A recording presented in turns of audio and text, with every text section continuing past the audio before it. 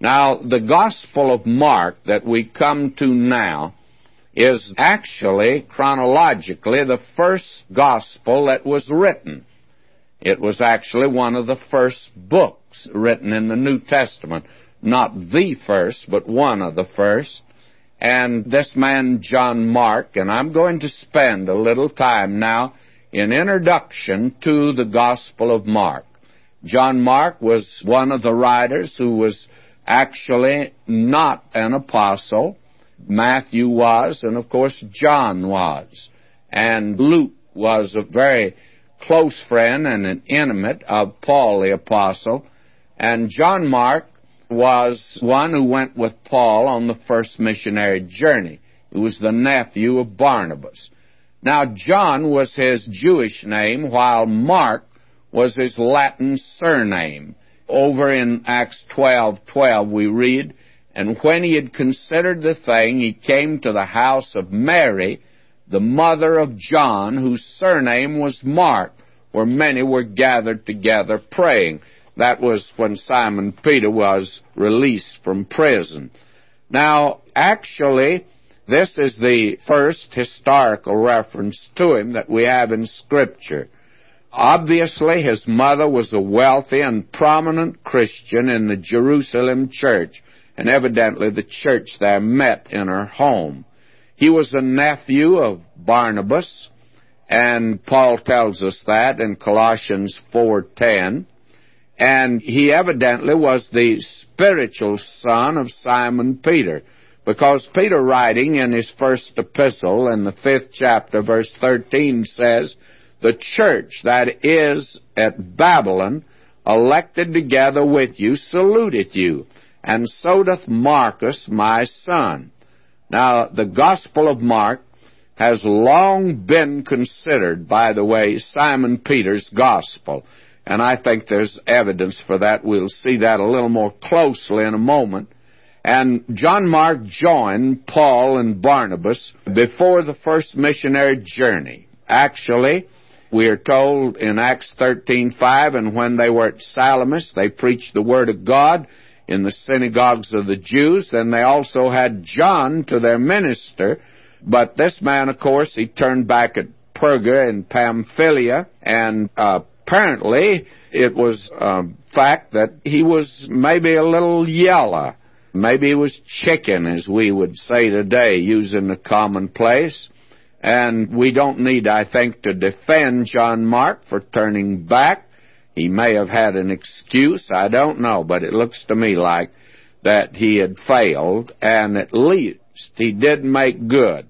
But Paul didn't want to take him on the second missionary journey, and Uncle Barnabas did. He was a great fellow and was easy to forgive, but not Paul. In Acts 15, verse 37 and 38, I read, "And Barnabas determined to take with them John, whose surname was Mark, but Paul thought it not good to take him with them, who departed from them from Pamphylia, and went not with them to the work." Now, that looks to me like Paul thought he failed them. And we're told in verse 39 there in Acts 15, "And the contention was so sharp between them, they departed asunder one from the other. And so Barnabas took Mark and sailed unto Cyprus."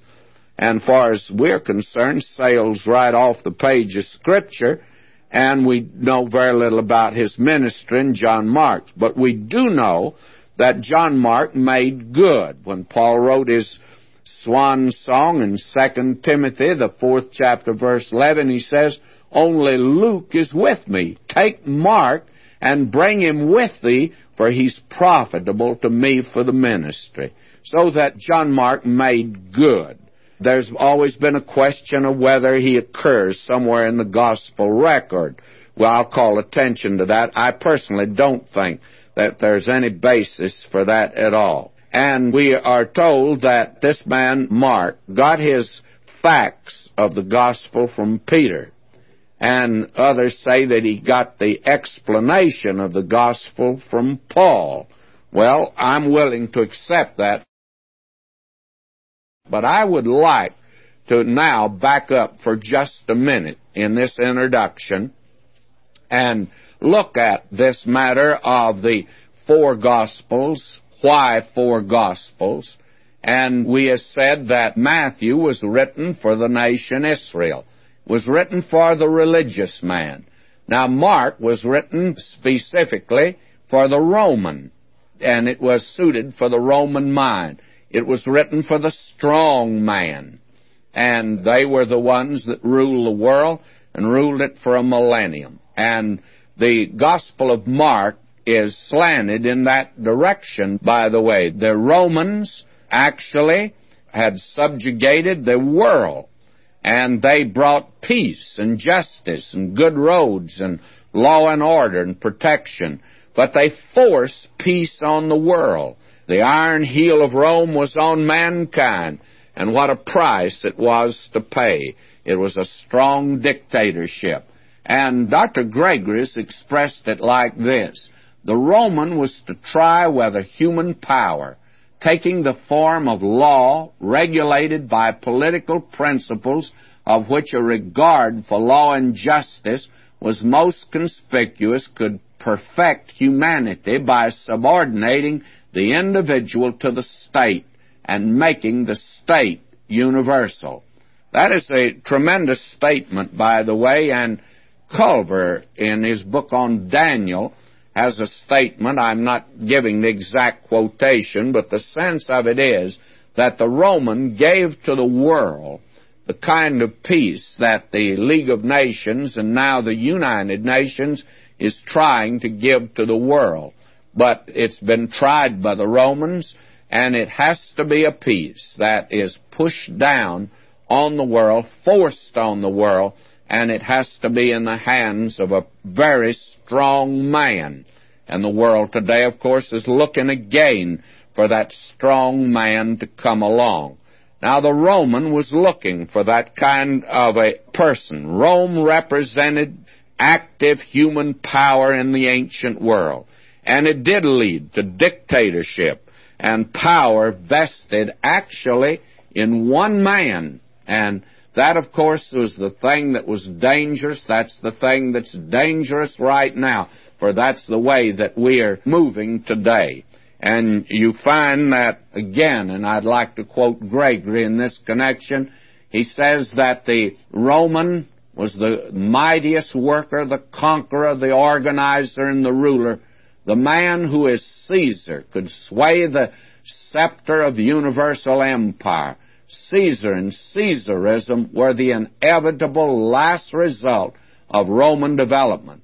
And when he had been made to feel most deeply that natural justice in the hands of a human despot is a dreadful thing for sinful man, the Holy Spirit proposes to commend to his acceptance Jesus of Nazareth as his sovereign and Savior, the expected deliverer of the world. And we're moving into a position today where there will come in a police state one man, and he'll be satanic, ruling over sinful man, and they'll cry out for deliverance. And the only one that will be able to deliver will be the Lord Jesus Christ when he comes. When Paul wrote to the Romans, he could say, I'm not ashamed of the gospel of Christ, for it's the power of God unto salvation. And that power is a power that can extend mercy. And in the days when the Caesars roamed, the world longed for mercy, and all they got was power. And it was a day when no man dared resist that power. To resist it was fatal, and to flee was impossible. You could never get beyond it. And it was in that day that God sent a message to this segment of the population, and John Mark is the writer. But as we've said, he's giving Simon Peter's account of the gospel, and you'll find out that that was the position that many in the early church took. They felt that. I'd like to quote, for instance, Papias.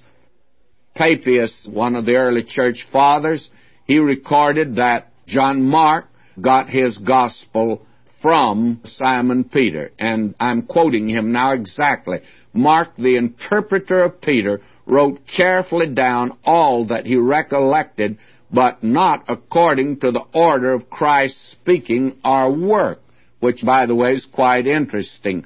And Eusebius says that such a light of piety shone into the minds of those who heard Peter that they were not satisfied with once hearing, nor with the unwritten doctrine that was delivered, but earnestly besought Mark that he would leave in writing for them the doctrine which they had received by preaching. And so it was. Actually, we get Simon Peter's gospel, and it's a gospel of action. Simon Peter, by the way, was that kind of a man.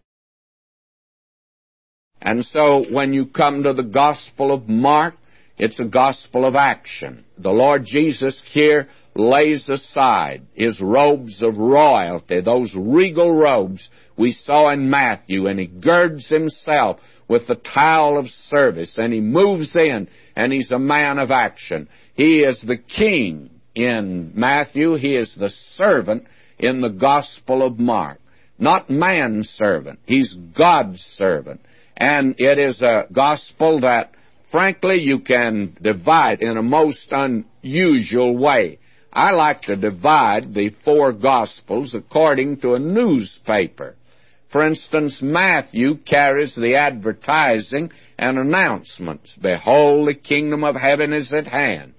Dr. Luke carries the special features. He gives us the songs of Christmas and the parables of the Good Samaritan and the prodigal son, and he majors in those. Now, John carries the editorials and the columnists, the different columns that are written. He has the discourse on the bread of life, the light of the world, and the upper room discourse. But John Mark carries the flaming headlines. Jesus came. That's one of his expressions. Jesus only. And then, he is risen. These are headlines that you find in the Gospel of Mark. And Mark expresses it by stating the words of our Lord in Mark 10:45. For even the Son of Man came not to be ministered unto, but to minister and to give his life a ransom for many. And you have here, behold my servant, whom I uphold, mine elect, in whom my soul delighteth, I have put my spirit upon him. And that's Isaiah 42:1. And you find that Bernard in the Bampton Lectures, way back in 1864, said of Mark, St. Peter's saying to Cornelius has been well noticed as a fit motto for this gospel. God anointed Jesus of Nazareth with the Holy Ghost and with power, who went about doing good and healing all those who were oppressed of the devil. Someone has put it like this. I read in a book where a man called Christ went about doing good. It's very disconcerting to me that I'm so easily satisfied with just going about. We hear a great deal today about protesting and marches, and you hear the do-gooders, both the politicians and the preachers. They are all talking about doing good, but they're not doing good. They are just going about, but not doing good. The Lord Jesus came in all the winsomeness of his humanity and in the fullness of his deity doing good. But this is only the beginning of the gospel. He died and rose again, and it wasn't until then that he said to his own, go into all the world and preach the gospel. Without the death and resurrection, these do-gooders are just do-gooders. They just don't do it, though. That's the only problem with them. And so you have in the Gospel of Mark a gospel of action. The style of Mark is brief and blunt, pertinent and pithy, short and sweet. And Mark is stripped of all excess verbiage, and he goes right to the point. This is the gospel of action, and accomplishment. Here Jesus is not adorned with words and narrative, but he's stripped and girded for action. And Mark is written in a very simple style. It's designed for the mass of the street. It's interesting to note that the connective "and" occurs more than any other word in the Gospel. Now, it is said it occurs 1,331 times. I didn't count that, friends, but if you doubt that figure, you count it. 1,331 times. And very frankly, if I had turned in college English, well, any kind of a paper with that many ands in it, I'd have been, I think, flunked for it, because they say you ought not to use that, but it's a potent word when it's used right. And very frankly, it is a word of action. It's something that means something has to follow. And that's the reason a lot of new speakers, I've noticed young preachers, they get up and they're reaching for something to say, and then they use the word "and." And the minute you say "and," friend, you've got to say something else. You can't stop with that. No sentence can end with "and." "And" leads to action always. And now Mark wrote this gospel, I believe, in Rome, evidently for the Romans. And as we've said, they were the kind of people that wanted one of action. The question was, is Jesus able to do it? Now, you'll notice here at the very beginning, there's no genealogy. Well, now, why wouldn't you have a genealogy? Well, I think that that's quite obvious. Why you do not have a genealogy? In Matthew, you have one. A king must have a genealogy. But a servant needs references, not a birth certificate. The question is, can he do the job? And we're going to see that in this gospel. That's the way that he's presented. Now, probably, I ought to say just a word about the notes that I have, and I hope you'll send for them. I have divided the Gospel of Mark in a way that's different from any other division. It's filled with miracles, more miracles than any other. And you find out, and I'd like to give you the outline briefly. John introduces the servant. God the Father identifies the servant. The temptation initiates the servant. And works and words illustrate. And you have the miracles divided in miracles of healing, physical, miracles of nature, natural miracles, the casting out of demons, spiritual miracles, and then raised from the dead, supernatural. You have these four major divisions of miracles. And then you have a few parables, not many, and then many other teachings and incidents. And I've divided this gospel in that way, rather than attempting to go through in a logical way and divide each chapter. Now we find here in chapter 1, and we probably should just get our foot in the door after all, John announces and baptizes Jesus. And Jesus is approved by the Father, tempted by Satan, and he begins his ministry in Galilee. He calls 4 disciples, he casts out demons, he heals Peter's wife's mother, and he prays, and then he heals a leper. And that apparently was one day's job, all of that he did there, beginning yonder in Galilee. Now, there's probably more content in this first chapter of Mark than any other chapter in the Bible. You can compare it with Genesis 1. And it covers the ministry of John the Baptist after going back to the prophecies of Isaiah and Malachi. It takes in the first year's ministry of Jesus, follows him through a busy Sabbath day, and it concludes with a mighty work of cleansing the leper. And in spite of the pressure of a busy life, Jesus took time out to pray. This chapter of crowded content is made striking by the absence of that genealogy, which is prominent in Matthew. But we've already said why. Mark contains his references. It's not a question as to his ancestors, it's rather his actions. Can he do the job? Jehovah's servant is marked out here by his accomplishments. Besides this, the Romans or other outsiders would not be concerned with the genealogy of Jesus, which runs back to Abraham. And that's the reason the Gospel of Matthew is not really the gospel to hand out to individual for the first time. That genealogy is meaningless, of course. Now will you note this? We are going to look upon the Lord Jesus Christ. We are going to behold Him here. And as Dr. A.J. Gordon put it, the look saves, but the gaze sanctifies. Now we have the prophecies concerning the coming of John the Baptist here in the first 3 verses. And I'm reading now. The beginning of the gospel of Jesus Christ, the Son of God, as it is written in the prophets, and this is Isaiah, Behold, I send my messenger before thy face, which shall prepare thy way before thee. This is the beginning of the gospel. Now, this is not the beginning of either John or Jesus, by the way, and it's not the beginning that you have in Genesis or in the Gospel of John. This is the beginning of the gospel. This is when the Lord Jesus came to this earth and died upon a cross and rose again. That, my friend, is the gospel. And these beginnings tell of His coming into the world, the beginning of His public ministry, and we need to note that because it's very important.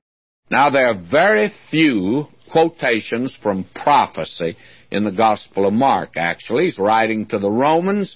They knew very little about the prophetic scriptures, and therefore he does not quote but about 2 references, but he opens with them. And he does not give his genealogy, and it says the beginning of the gospel of Jesus Christ. Now, I'd like to spend just a moment there today at that expression.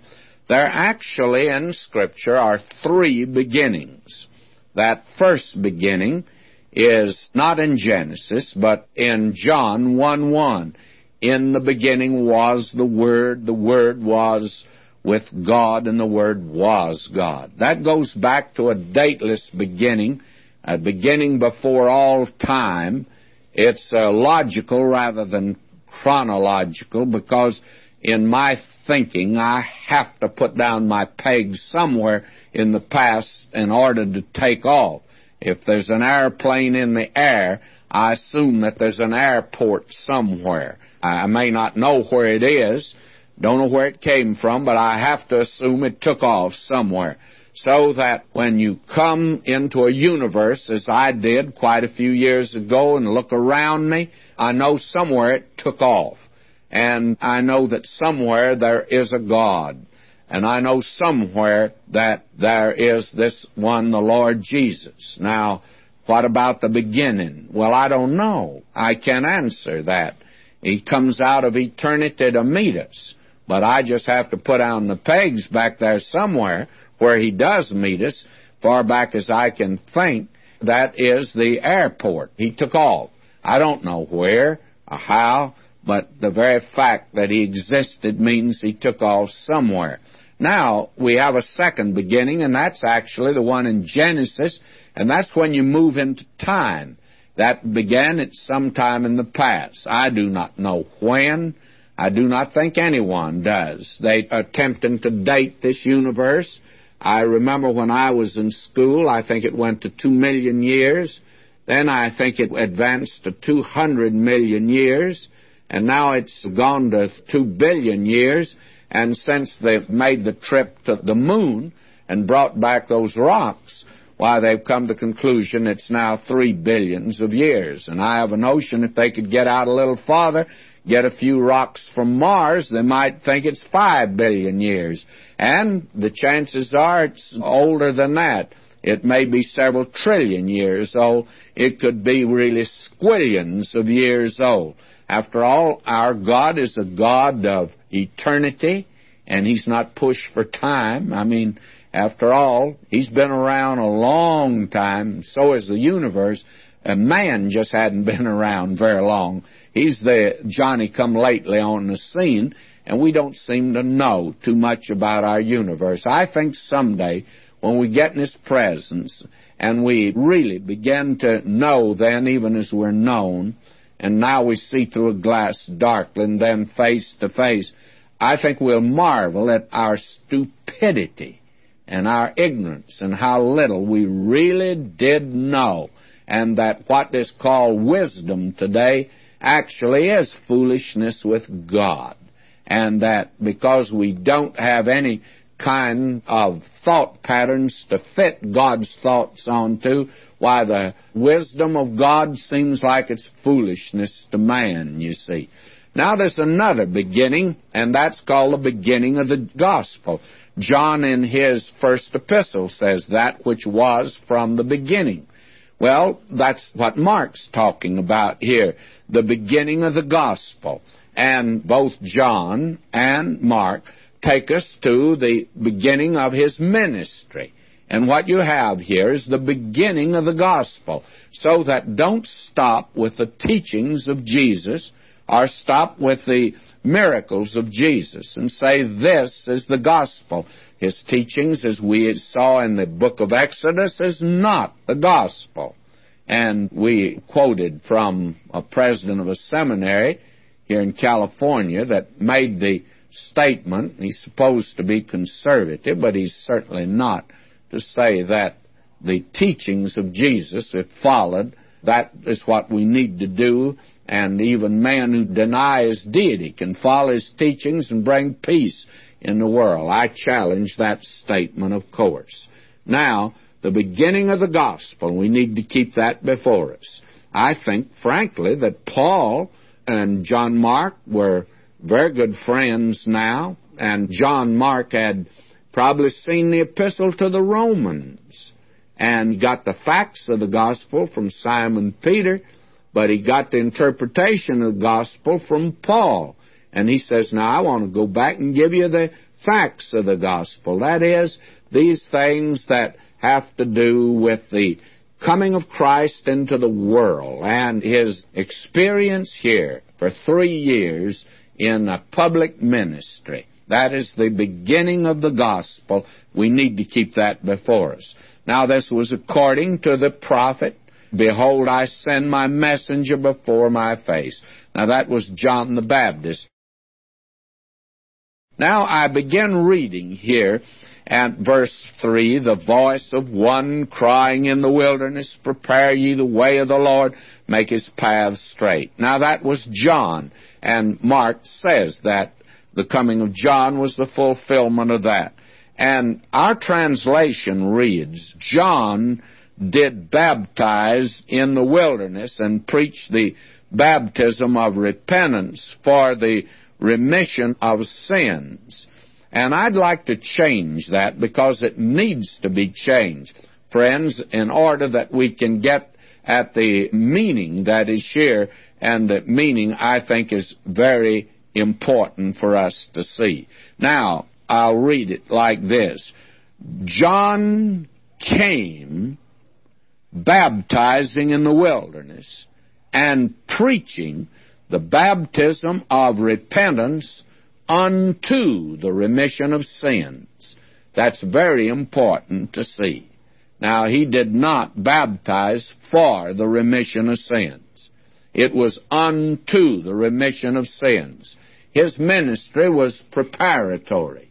It was preparing them for the coming of the Lord Jesus Christ into the world. I think that's very, very important for us to see, that it's preparing, if you please, preparing them for the coming of the Lord Jesus. And that was his preaching, and that was his baptizing, and that was the purpose of it. It was a preparation for the coming of Christ into the world.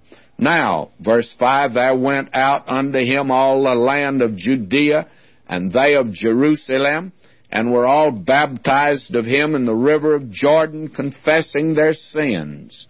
And John was clothed with camel's hair, with a girdle of a skin about his loins. He did eat locusts and wild honey. Now, we'll have occasion to refer to John the Baptist again. But he was remarkable not only in his message, but he was remarkable in his dress, and he was remarkable in his diet. This man was one that had been set aside for this ministry. He was of the order of the priests. He was a Levite, and he should probably have been ministering in the temple in Jerusalem. But God has called him now as a prophet, and he's out there in the wilderness, and people went to him. We today like to put a church in a location where people live or where people congregate or where they can come. The church should be accessible. We feel John didn't work on that theory at all. He was way out yonder in the wilderness, and the multitudes went to him. And now we're told he preached, saying, "There cometh one mightier than I after me, the latchet of whose shoes I am not worthy." Now notice that. I am not worthy to stoop down and unloose. Now that reveals something of how remarkable this man really was, this man John. And this man stirred the multitudes, as we've seen.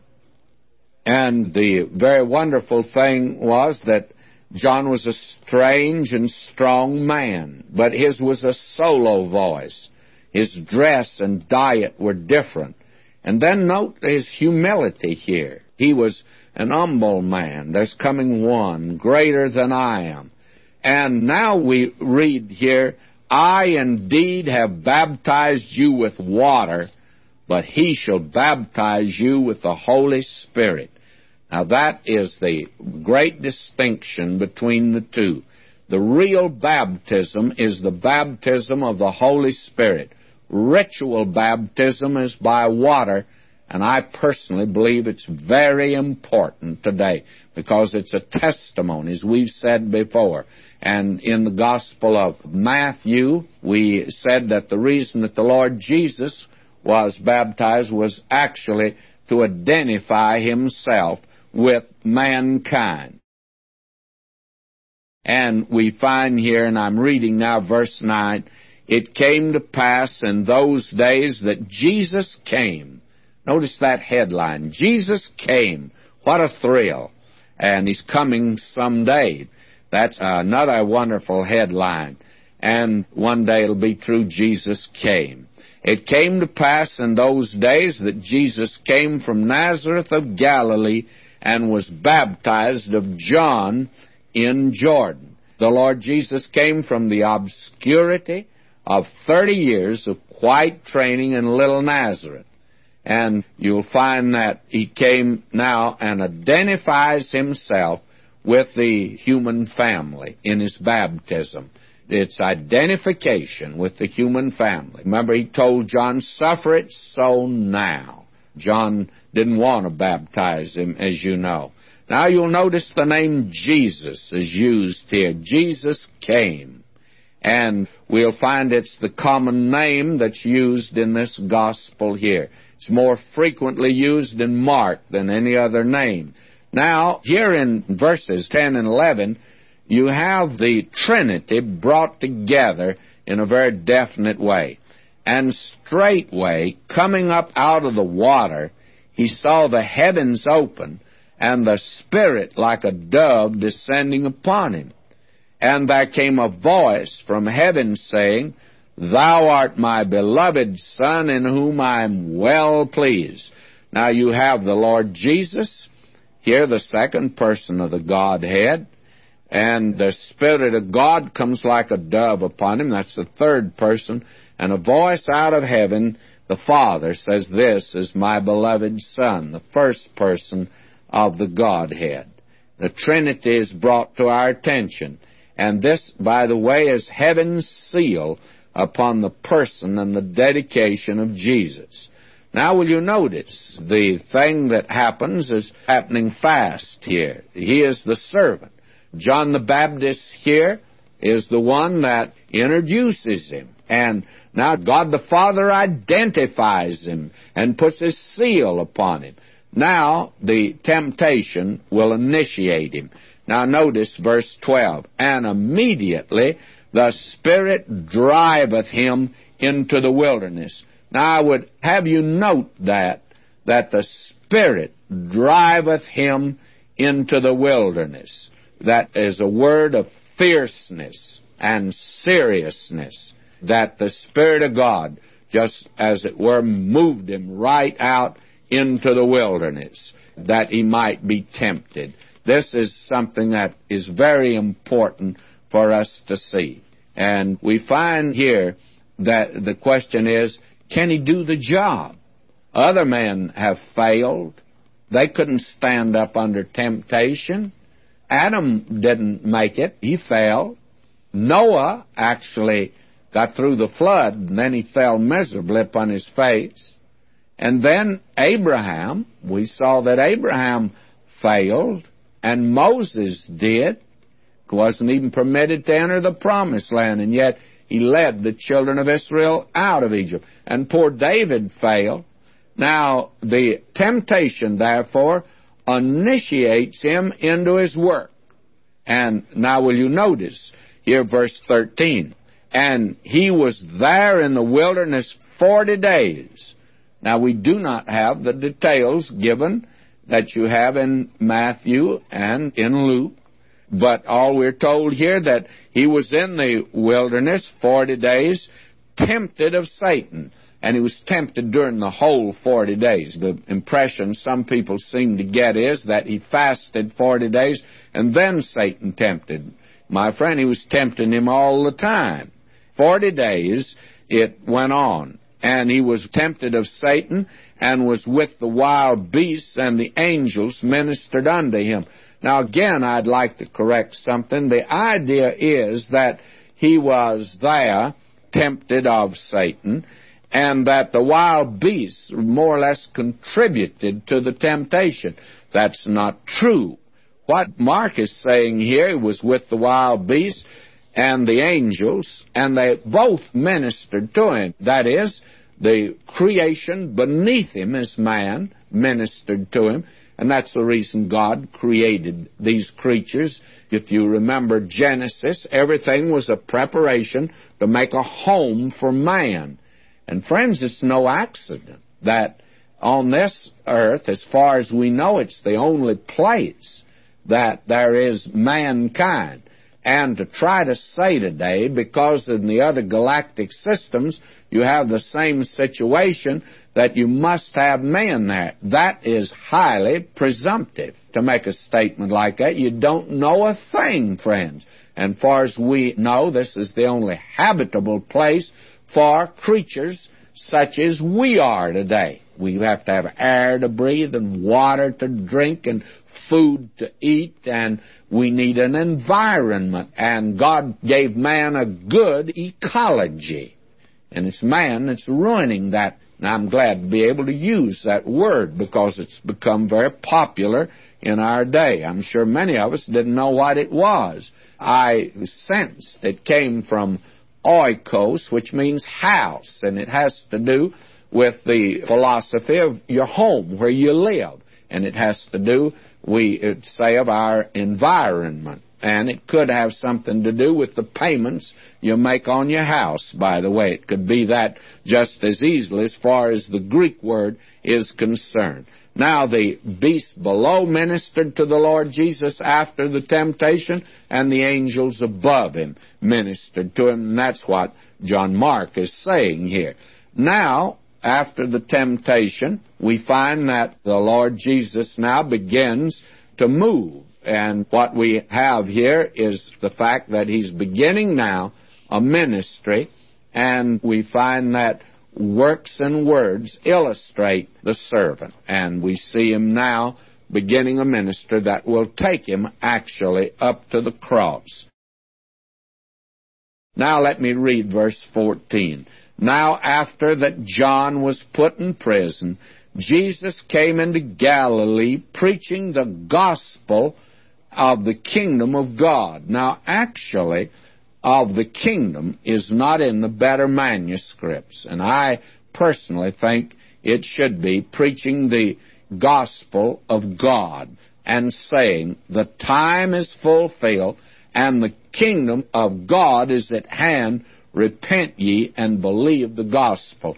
Now, I probably need to pause here for a moment to make this statement. And we find here that, again, Jesus came. Now, after that John was put in prison, Jesus came into Galilee. He begins his ministry now, and preaching the gospel of God, saying the time is at hand, and the kingdom of God is at hand. Now, over in Matthew, it was the kingdom of heaven. Did he use both terms? And he did. Is there a distinction between the two? There is. And there also is an overlapping. The kingdom of heaven is God's rule over the earth. The kingdom of God includes his entire universe, even beyond the bounds of this earth. So the kingdom of heaven is in the kingdom of God. The fact of the matter is, Matthew is applying it specifically to this earth. And Mark is reaching out and seeing a wider area here, that the kingdom of God would be the all-embracing universe of God, including all of his creatures. The kingdom of God is at hand, and I think they can be used in a synonymous way, therefore, as it relates to the earth. It can be said it's the kingdom of heaven or the kingdom of God, but the kingdom of God would reach beyond the earth.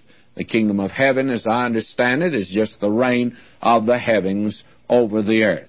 And now his message is the same as John's was, as we saw in Matthew. Repent ye and believe the gospel. But now we have this matter of faith.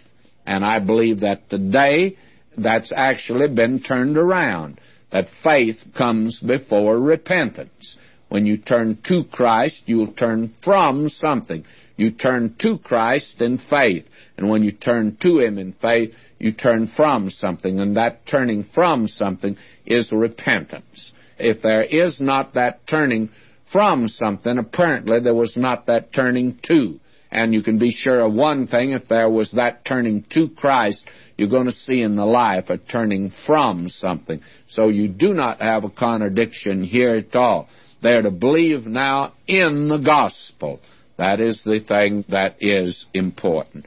Now, we have here not a genealogy, but the credentials of Christ. This gospel is slanted to the Romans. They were men of action. They ruled the world. This gospel is addressed to the man of power. The first gospel is addressed to the religious man. This one to the strong man. And then Luke is addressed to the thinking man. And then John is addressed, as we shall see, to the wretched man, the one that needs salvation. Now, as we come here to verse 16, our Lord began his ministry in Galilee. And we find now, as he walked by the Sea of Galilee, he saw Simon and Andrew, his brother, casting a net into the sea, for they were fishers. And Jesus said unto them, Come ye after me, and I'll make you to become fishers of men. And straightway they forsook their nets and followed him. And when he'd gone a little farther thence, he saw James the son of Zebedee and John his brother, who also were in the ship mending their nets. And straightway he called them, and they left their father Zebedee in the ship with the hired servants and went after him. Now, this is not the first time that he's called them, by the way. If you go back over to the Gospel of John, you'll find out that when he went up to Jerusalem, that was the first time that he met them. And actually, that was a general call. It was very informal and casual. They want to know, where do you dwell? John the Baptist had marked him out, and some of the disciples of John the Baptist now followed the Lord Jesus. But they didn't stay with him, and he didn't ask them to at this time. But now, as he begins his ministry, we find that they've gone back to their nets there in Galilee, and now he goes along the sea, and he calls them to discipleship. That is, to be fishers of men. But we'll find that, again, they went back to their fishing. We'll find that when we get to the Gospel of Luke in the 5th chapter. Then you have a final call, and that we'll come to in this Gospel. It'll be a call to apostleship. Now, it's recorded in this Gospel, and again in Matthew 10 and in Luke 6. I called attention to this when we went through Matthew.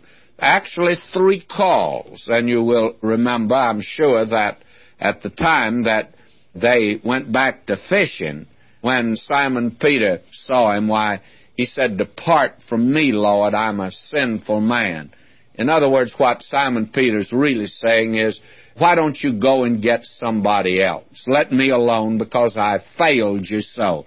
I'm such a sinful man. But our Lord didn't give him up, and thank God for that. Now, this is actually the second call of these men, and now will you note, they leave their nets, they follow him, and they will be returning. They go with him now for a while. Now, will you notice verse 21?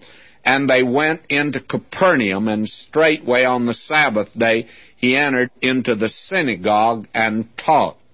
Now, Mark brings us here in this section just actually a typical day in the ministry of Jesus. And it was a busy day, and he was certainly busy, and actually it was the Sabbath day.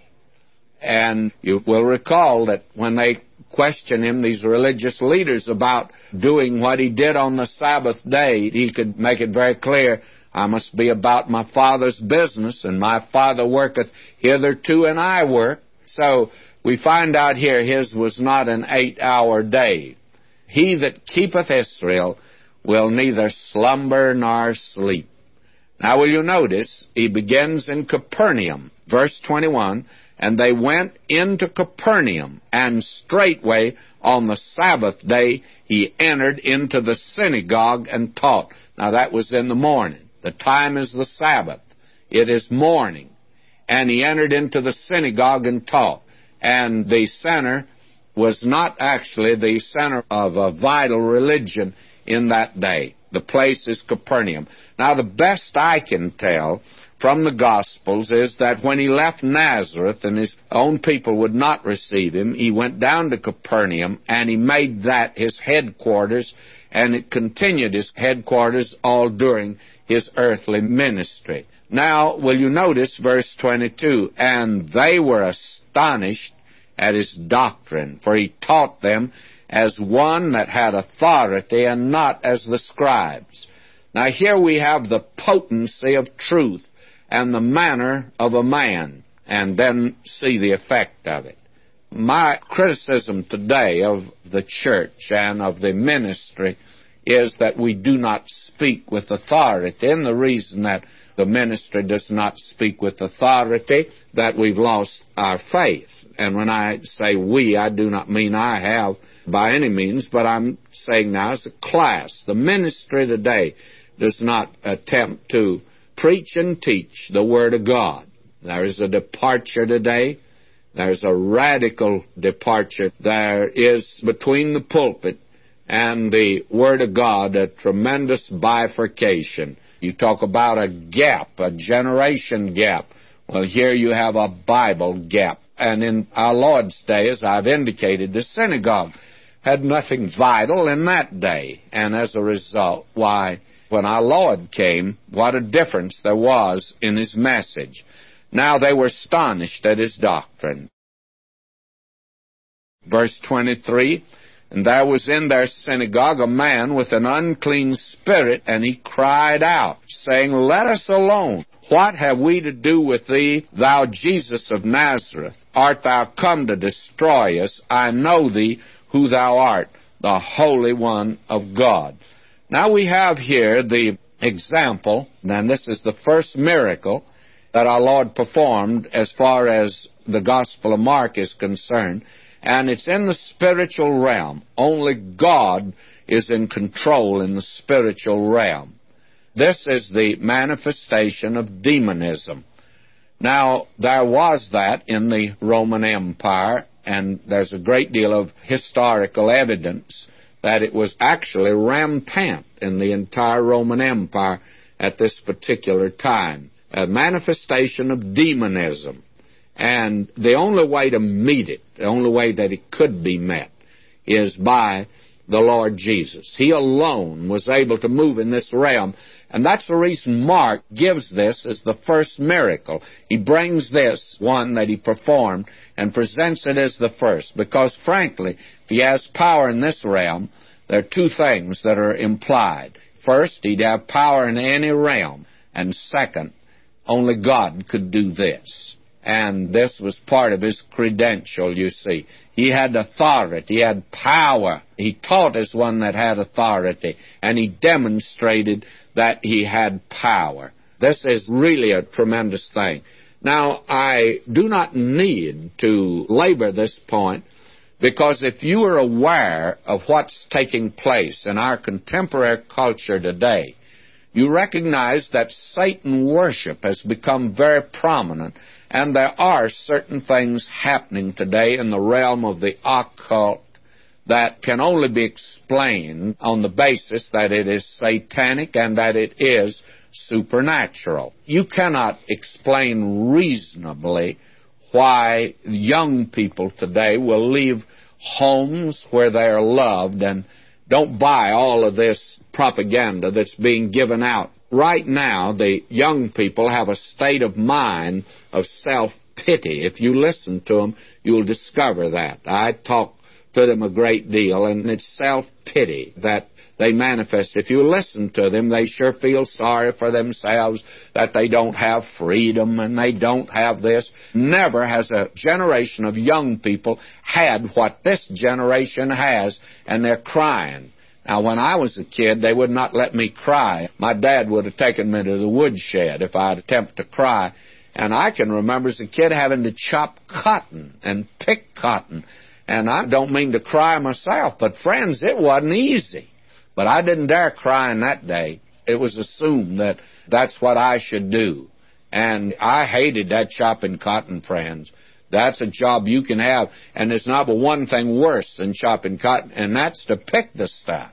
Oh, I didn't like that, but that's what you had to do. Now, these young people today have everything, and yet you see this self-pity. Now they're trying everything. They've tried dope. They try everything. Well, Satan worship has become very prominent, and there's a great deal going on today in the occult. It's unbelievable that a group of young people from good homes would join a hippie band and then go out and murder. That seems unbelievable. That's satanic, friends. And I'm not sure, but what we're going to see actual demon possession if this continues. That is, it'll be manifested like that. And, Christian friend, only one way to deal with it, and that's in the name of the Lord Jesus Christ. He alone can control that. That's the first miracle that's given to us here. Now, they said to the Lord Jesus, "Let us alone. What have we to do with thee, thou Jesus of Nazareth? Art thou come to destroy us?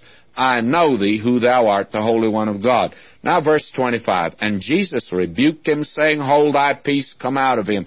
And when the unclean spirit had torn him and cried with a loud voice, he came out of him. And they were all amazed, insomuch that they questioned among themselves, saying, What thing is this? What new doctrine is this? For with authority commandeth he even the unclean spirits, and they do obey him." Now, notice he's demonstrated in two realms, in that of teaching. He spoke as one having authority, power, friends. And here, in the realm of miracles, why, they could not understand it. He has authority that they could not at all understand. Power in two realms, you see. Now, verse 28, "And immediately his fame spread abroad throughout all the region round about Galilee." Now, that's the area around the Sea of Galilee. Now, we're given another incident, and this evidently took place sometime in the afternoon. "And forthwith, when they were come out of the synagogue, they entered into the house of Simon and Andrew, with James and John. But Simon's wife's mother lay sick of a fever, and anon they tell him of her." Now, she's not called a mother-in-law. She's called Simon's wife's mother. My mother-in-law used to call my attention to that was the nice way of saying it, and I'm sure it was. Verse 31, and he came and took her by the hand, and he lifted her up, and immediately the fever left her. She ministered unto them. Now, this is another miracle already, and it took place that same day. And then verse 32, and at even. Now, we've come through the day, and it's in the evening. When the sun did set, they brought unto him all that were diseased, and them that were possessed with demons. Now, Mark's going to do the same thing that Matthew did. Call your attention to the fact that we have only very few incidents of him healing. That literally he healed thousands of people, but only a few are given as incidents to them. And we're told here, they brought unto him all that were diseased, them that were possessed with demons, and all the city was gathered together at the door. And he healed many that were sick of divers diseases, and cast out many demons, and suffered not the demons to speak, because they knew him. The very interesting thing here is the demon world, they recognize him. And we're told that they believe, and yet they're not saved, of course. Now, we find that what happened, that we go through a day with him, and he's very busy. Now we're told in verse 35, and in the morning, rising up a great while before day. Now you'd think after a busy Sabbath day that he'd sleep in that morning. Well, he didn't do it. I know a lot of preachers take off Monday. They want to rest after a busy Sunday. But here you have that, and you'd think that he would rest. But no, rising up a great while before day, he went out and departed into a solitary place, and there prayed. And Simon and they that were with him followed after him. And when they had found him, they said unto him, all men seek for thee. And he said unto them, let us go into the next towns, that I may preach there also, for therefore came I forth. Now, this is the beginning of the gospel, you see. He's now, by his teaching, preparing them for that which is salvation. That is, his death and his resurrection. His teaching will not save you, friend. It is what he did for us on the cross. Now, we find that he wants to cover that entire territory in his 3 years' ministry. Verse 39, and he preached in their synagogues throughout all Galilee and cast out demons. Now, it's well to note that there was a great manifestation of demon power at this time. The fact of the matter is that we have 3 periods: during the time of Moses, during the time of Elijah, and now during the time of our Lord on earth.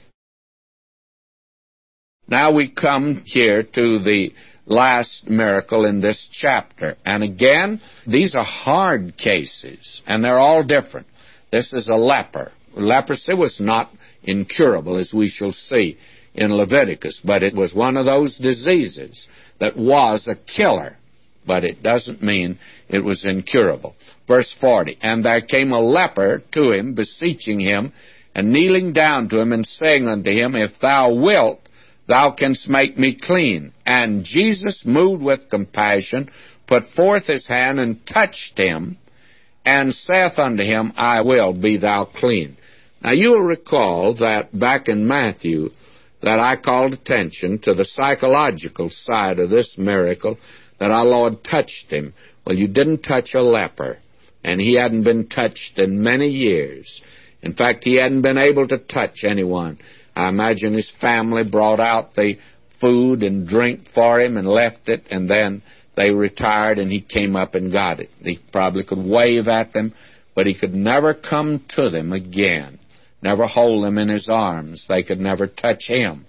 Well, now the Lord touches this man, and he cleans him, and he says, I will, be thou clean.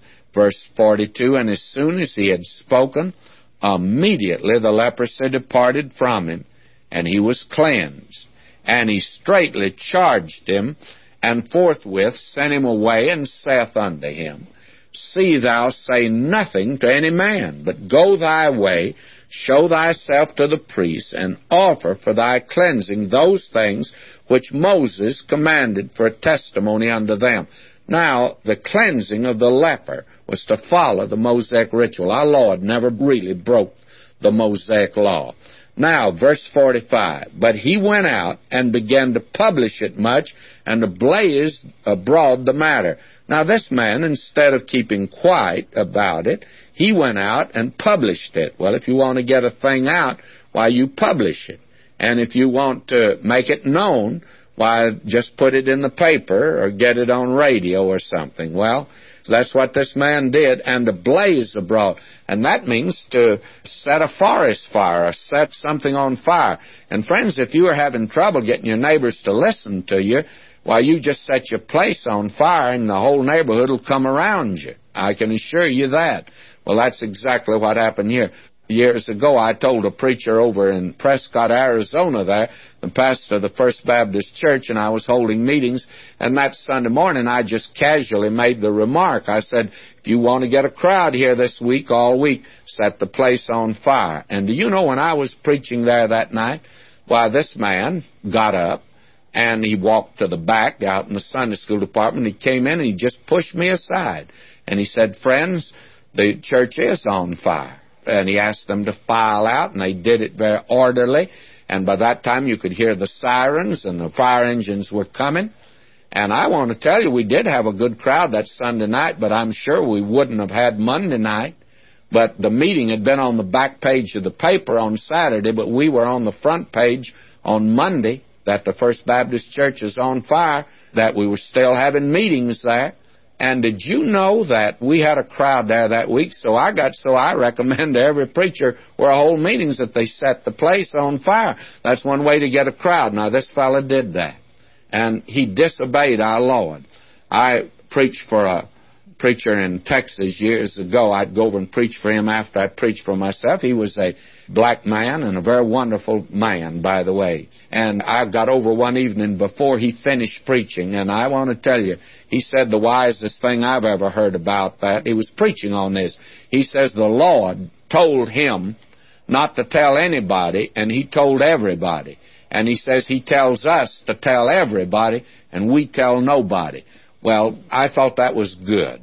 And I want to say, friends, that disobedience of this man, I like it lots better than our disobedience today. We're told to tell everybody, and we tell nobody. Well, that brings us to the conclusion of this chapter. Believe me, our Lord's busy, is He not?